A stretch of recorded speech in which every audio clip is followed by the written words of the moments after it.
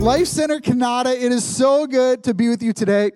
If you have any really cool stories from heart, please tell us today. Whether you're conversing with each other, send me an email. I just would love to hear more about what it is that God has did. Like Nathan said, 37 spontaneous baptisms. Come on. That's amazing. That's amazing. Now, I don't know if you've ever been in this position before, but I can tell you right now that there is a nervousness that can come to responding to God, right? There's a nervousness that can come to respond. So imagine you're being on Heart Conference. I don't know what part of the leadership team it was that just put that out there, but you're wondering, is there anyone that wants to get baptized today? And 37 women said, yes, that's me. And I know there was some youth that got baptized as well from even the Canada House. So, oh, my goodness, that's amazing. But it took like an hour, right? To like... That's awesome. That's awesome. Oh, I love it. God is so good. God is so good. And only He can do things like that. I just absolutely adore that. And so we are just continuing to encourage. And I want to just put the challenge out for those of us that were on conference, that were on Heart Conference and were not. Please pray for all of your leadership this week. The amount of hours and time that went into it, even just from our own house. I'm thinking Pastor Sarah, Pastor Karen, any of the volunteers that were serving. Let's lift our people up this week. Ask God for supernatural energy, because I know in themselves there is none. And so let's just ask God to hold their arms up, to carry them through this week, because they have served so well. I've heard so many great things, and I love it. I love it. I would love to be there, but I am not a singer, so I didn't get the invite. But it's just incredible. Incredible what God is doing. Now, we have just finished as a church a Love Jesus series, which was incredible, helping us to keep our eyes focused on who God is. This month, we're going to be walking through a meaningful relationships series. This morning's message is called Unhealthy Problems, and this is going to be really digging into what God is calling us to in our own lives. So last week was the fundamentals and the practicals of how we can love Jesus. Remembering that Jesus goes first. That message still rings in my head, that He always goes first. And this month, what we're going to talk about is the things in our lives that God wants us to work on so that we can transform and become more like Him in His image. Now, I have just stood this morning in awe of what God has done. And so I'm going to work through my notes at a relatively fast pace, because I am always up for when God says, hey, Pastor Mitch, I need some of your time. That's so good. My goodness, the worship extended today, the praying together as a family, I wouldn't give that up for anything. But I do believe that God has something to speak to us today from His Word. And so we're going to dive into that today. Before we do, let's open with prayer. God, we position ourselves today before You. God, I pray that You would open our ears to hear. God, I pray that our hearts would be soft today, God. Lord, in those areas where we're asking for You to be who You are, Lord Jesus, I pray that there would be a fresh wind that would blow in each and every life today, God. Lord, that You would speak as only You can. God, I pray that You would strengthen marriages this morning. God, I pray that You would allow all of those young people, whether in Life Kids or junior high this morning, God, let them hear something unique from You today that they can teach us as adults afterwards.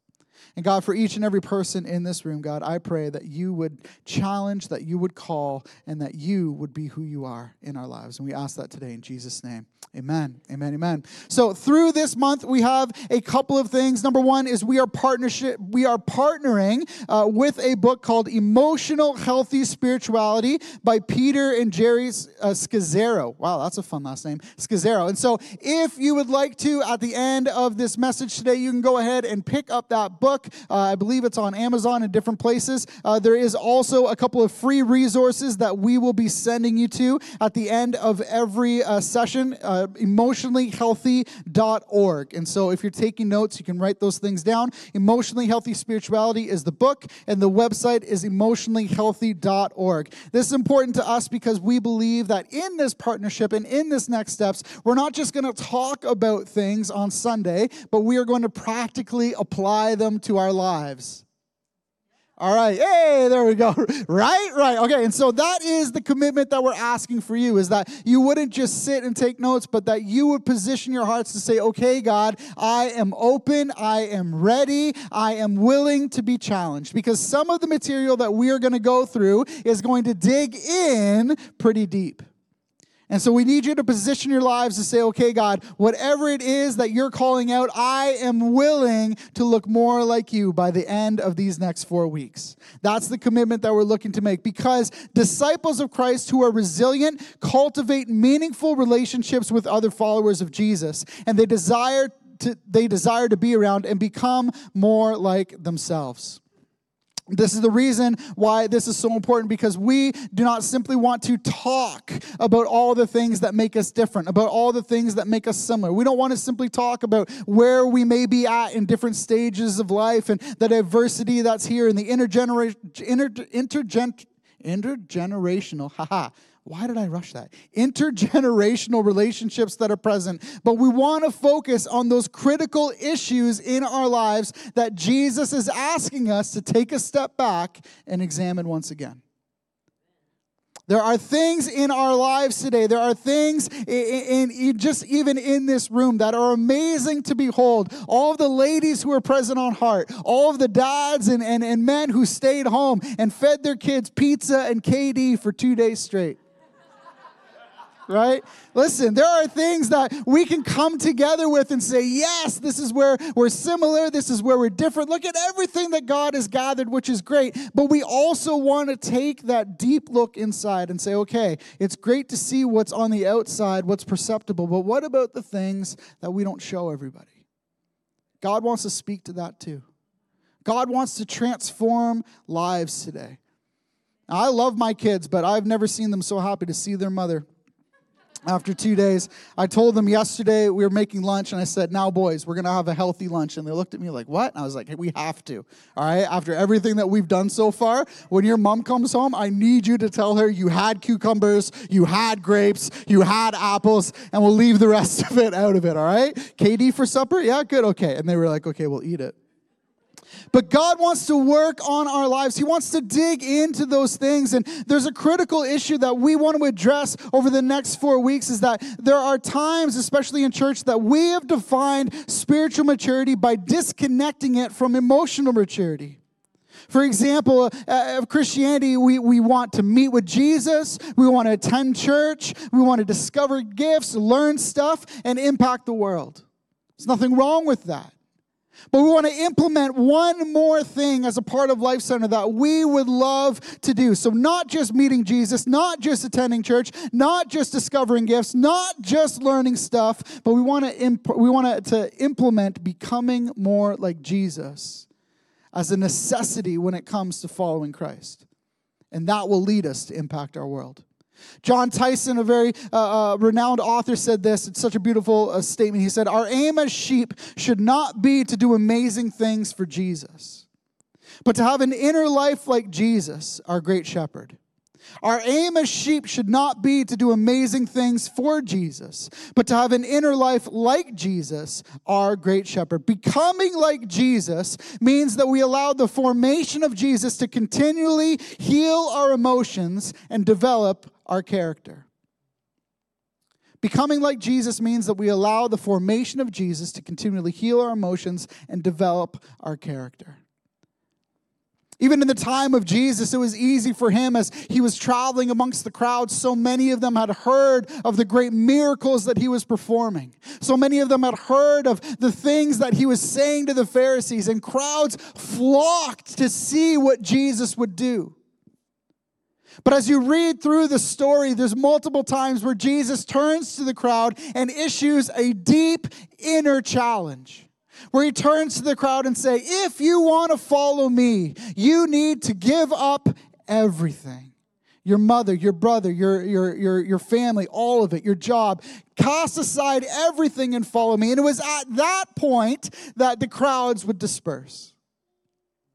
And so over these next 4 weeks, I want to challenge us that is not us, right? That we're not just here for the miraculous. That we're not just here for those deep, like, wow, that's so deep, like, moments. But that we're actually here for that deep transformation. No matter what it is that's caught our heart, no matter what it is that's caught our attention when it comes to Jesus, some of our testimonies are God digging in that miraculous way, but I believe as followers of Jesus, there is that challenge to look more like him, and that is difficult. It can be hard to allow God to transform your life. It sounds good, right? Who doesn't want transformation? Who doesn't want to get rid of all those things that are holding you back? But to actually give them up can be really difficult. The pandemic itself actually showed us two things. First of all, it didn't just divide us more. It revealed how immature we are as a people. It proposed a temptation to be formed by our crowd and not by Christ.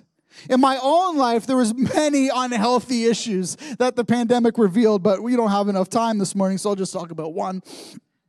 The biggest thing that the pandemic revealed about me was that I was a huge struggler when it came to saying no.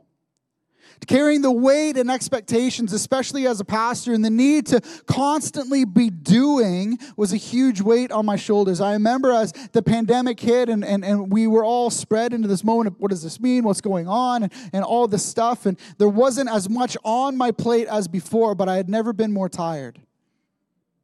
And I realized that I had overcommitted in my life.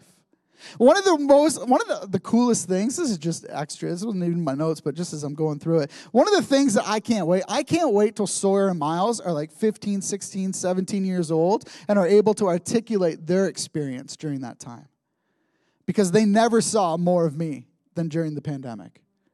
They never saw more of me and my wife together than during the pandemic. And as hard as it was, there was also that deep challenge. There was also things that were thrust into our face to say, hey, and I believe that God was illuminating things in that time where I was constantly struggling in the doing rather than the being. I was there, but I wasn't really present. You know what I mean? And I've talked to many people, and I know that this is something that's been stirred up. And so whatever it is, maybe over the last 2 or 3 years that God has been challenging you with, I want to remind you that just because the pandemic is over, God willing, COVID will just go away. Just because we're stepping into a new period doesn't mean that the lessons that God was trying to teach us should be left behind as well. Today, when we look at what happens, we want to look at what happens to someone in the Bible who kept their spiritual maturation and their emotional maturity disconnected rather than integrated. We're going to talk about Saul. See, Saul went from anointing to serving, never rejecting his strongholds or self-reliance. Saul is the first king of Israel. In the portion of scripture that we're about to read, Saul is instructed by God to attack the Amalekites and totally destroy everything and all that belongs to them. However, Saul is a people pleaser. And due to the pressure of those around him, he only does in part what it was that God was asking. Saul is self-reliant and overly focused on success. He's also formed by his crowd, not in obedience to trust God fully. 1 Samuel 15, 7-9 says this. Then Saul attacked the Amalekites all the way from Halavah to Shur, near the eastern border of Egypt. He took Agag, king of the Amalekites, alive, and all of his people he totally destroyed with the sword. So far, so good. But Saul and the army spared Agag and the best of the sheep and cattle, the fat calves and lambs, everything that was good. These they were unwilling to destroy completely, but everything that was despised and weak they totally destroyed. Saul is clear on what God is asking on him and how he is to lead. But in that moment of decision, in that moment of challenge, in that moment where it really comes to, just like we were saying, sometimes it's easy to talk about, it's harder to do. In that moment of decision, instead of following completely on what God has challenged him to do, Saul, formed by his success and his self-reliance, wanting for his men to also enjoy the goodness of their success, he leads into selfishness and takes for himself and disobeys God and surrounds himself with people who will encourage him to do that because it also feeds what they need. By the time Samuel the prophet shows up, Saul's deception has become his truth. We continue on in the story. Then the word of the Lord came to Samuel. I regret that I have made Saul king, because he has turned away from me and has not carried out my instructions. Samuel was angry, and he cried out to the Lord all night. Early in the morning, Samuel got up and went to meet Saul, but he was told, Saul has gone to Carmel. There he has set up a monument in his own honor, and has turned and gone down to Gilgal. When Samuel reached him, Saul said, the Lord bless you. I have carried out the Lord's instructions. But Samuel said, what then is this bleating of sheep in my ears? What is this lowing of cattle that I hear? And Saul answered, the soldiers brought them from the Amalekites. They spared the best of the sheep and the cattle to sacrifice to the Lord your God, but we totally destroyed the rest. Verse 12, in what is supposed to be God's victory, what does Saul do? He sets up a monument to himself. In those moments where we fail to follow exactly what it is that God has asked us to do, church, what we're doing is we're saying, okay, God, I hear you, but what about me? What about what I want? What about my glory? This is something that all of us will have to challenge ourselves with, and we'll have to work through, making sure that our importance, that our desires do not become more than what God is asking us to do. It's easy to look at the life of Saul and say, Saul, what a fool. But it's so easy for us to do that in our own lives. To go halfway with God, just as we talked about in our critical issue, that meeting Jesus and God, I read the Bible, God, I serve and do all this. He says, yes, but are you becoming more like my son? Well, I'm trying. Okay, that's great. But trying for 10 years, trying for 15 years, there has to be progress. God desires transformation in our lives. Amen? It's not easy. It's not easy, but whoever told you that following God was easy, they lied to you. This isn't easy, but it's worth it. To watch the things of the world fall off, to shake the importance of ourselves and instead replace it with the importance of Jesus. It may not be easy, but man, is it worth it. Verse 15, Saul believes partial obedience is the same as full obedience. And Samuel calls him out. Samuel says, enough. 1 Samuel 15, 16 to 21. Samuel says, enough. Let me tell you what the Lord said to me last night. Tell me, Saul replied. Samuel said, although you were once small in your own eyes, did you not become the head of the tribes of Israel? The Lord anointed you king over Israel, and he sent you on a mission saying, go and completely destroy those wicked people, the Amalekites. Wage war against them until you have wiped them out. Why did you not obey the Lord? Why did you pounce on the plunder and do evil in the eyes of the Lord? And Saul shot back, but I did obey the Lord. I went on the mission the Lord assigned me. I completely destroyed the Amalekites and brought back Agag the king. The soldiers took the sheep and cattle from the plunder, the best of which was devoted to God, in order to sacrifice them to the Lord your God at Gilgal. In verse 20, Saul is reinforced by his crowd, calls his disobedience obedience. He tries to find a way to say, okay, I didn't do exactly what God wanted me to do, but my intentions were right. I'm still giving to God even out of the things that I've taken. Unhealthy spirituality starts with our own struggles and progresses when we surround ourselves with people who tell us what we want to hear, but do not remind us of what God commands us. From love, God sends Saul Samuel to remind him of God's truth, what is ultimate truth. In those areas, Saul is so deformed by success and self-reliance that he tries to reframe disobedience to devotion to God. And we can do this too. We can call judging others discernment. I'm not just pointing out their faults. This is, it's for the best. We can say that our gossip is actually prayer. We can call our greed blessing. Even our anger, we can try to transform it as righteous.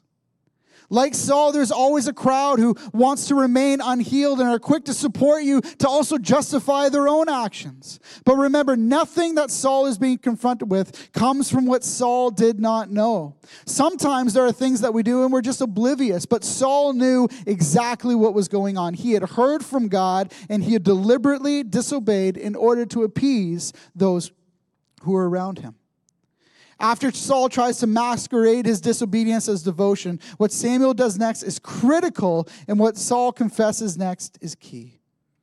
1 Samuel 15, 22-24. But Samuel replied, "Does the Lord delight in burnt offerings and sacrifices as much as in obeying the Lord? To obey is better than sacrifice." Oof. Oof. To obey is better than sacrifice, and to heed is better than the fat of rams. For rebellion is like the sin of divination, and arrogance like the evil of idolatry. Because you have rejected the word of the Lord, he has rejected you as king. Then Saul said to Samuel, "I have sinned. I violated the Lord's command and your instructions. I was afraid of the men, and so I gave in to them." Samuel reminds Saul of a transformative truth about God. Our greatest sacrifice without obedience gains nothing.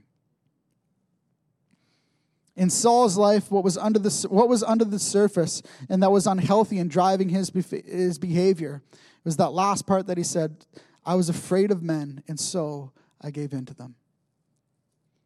As you follow the life of Saul, what you'll see is that God, because this is who he is, gave him ample opportunity to remain the king, and yet Saul could not move from his own self-indulgence. So eventually he was removed as king. And church, I want to challenge us today that there are plans and purposes that God has set out before you. There are doors and different things that God wants to lead us into. But he is not going to lead you in a position where the representation that you give of who God is unhealthy. We have to position ourselves to say, "God, whatever is in me that is not of you, I surrender to you." God knows that we are not perfect. He is not asking for perfection. But what he is asking for is servants and vessels who will say, "Not me, but you, God. Not me, but you, God." Our greatest sacrifice without obedience gains nothing. And we are called to live like Jesus. Why does the sacrifice of Jesus mean so much? Because he was obedient even unto death. That's our God. That's our Savior. The one who was perfect. That when Jesus asked, he said that when the Father asked, Jesus said yes. Even until his own death, he prayed. This is our example. He prayed before God and said, "God, this cup is so heavy, but if it is your will, I will walk in it." And God said, "It is my will." And so Jesus rose from the garden and walked boldly. He walked bravely unto death for our sins. That our sins would be sacrificed and washed under the blood. His obedience, his sacrifice means so much because everything that he did was unto the Father. And this is the example that we are called to follow. In following Jesus, just 3 questions this morning that we have for you if you're taking notes or just if you want to take a moment and maybe close your eyes and just listen to this. In following Jesus, where am I just going through the motions? Where am I offering sacrifices without the follow-through of obedience? Is it just religious activity?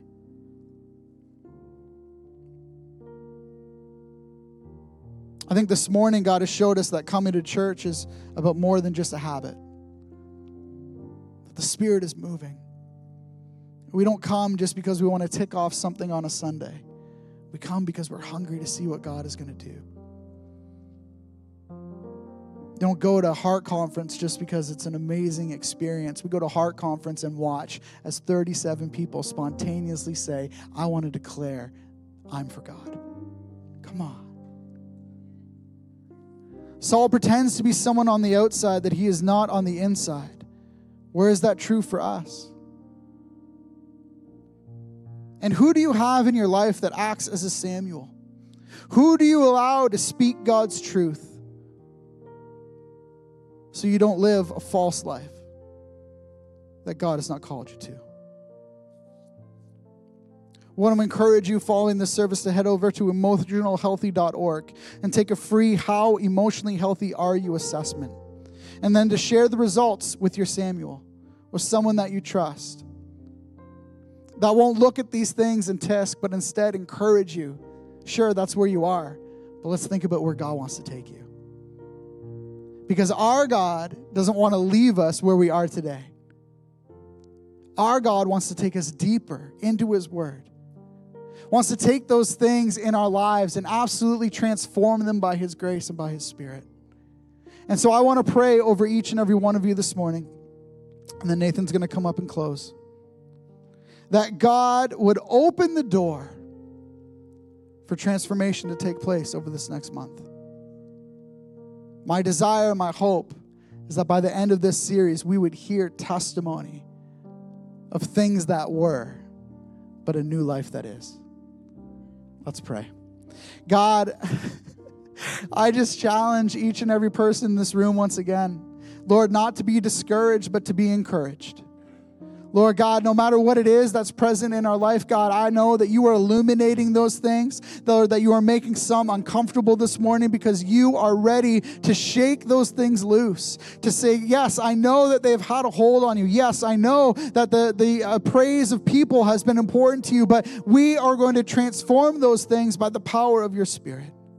And so, God, I pray freedom for people in this room today. God, that things would be cast off in Jesus' name.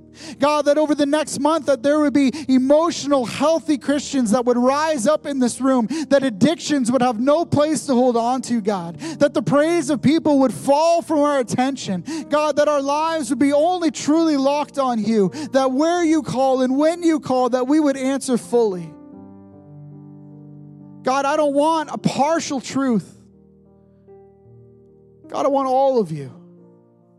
Everything that you have, Lord Jesus. Our world doesn't need a little bit of truth, God. It is hungry for the truth of your Son, to watch as lives are radically transformed. And so, Lord, move in this room first, but for a city that desperately needs you. God, we just recognize this morning the sacrifice of your Son. And the reason that it echoes through eternity is because it was done through true obedience to you. Everything in him was to the Father.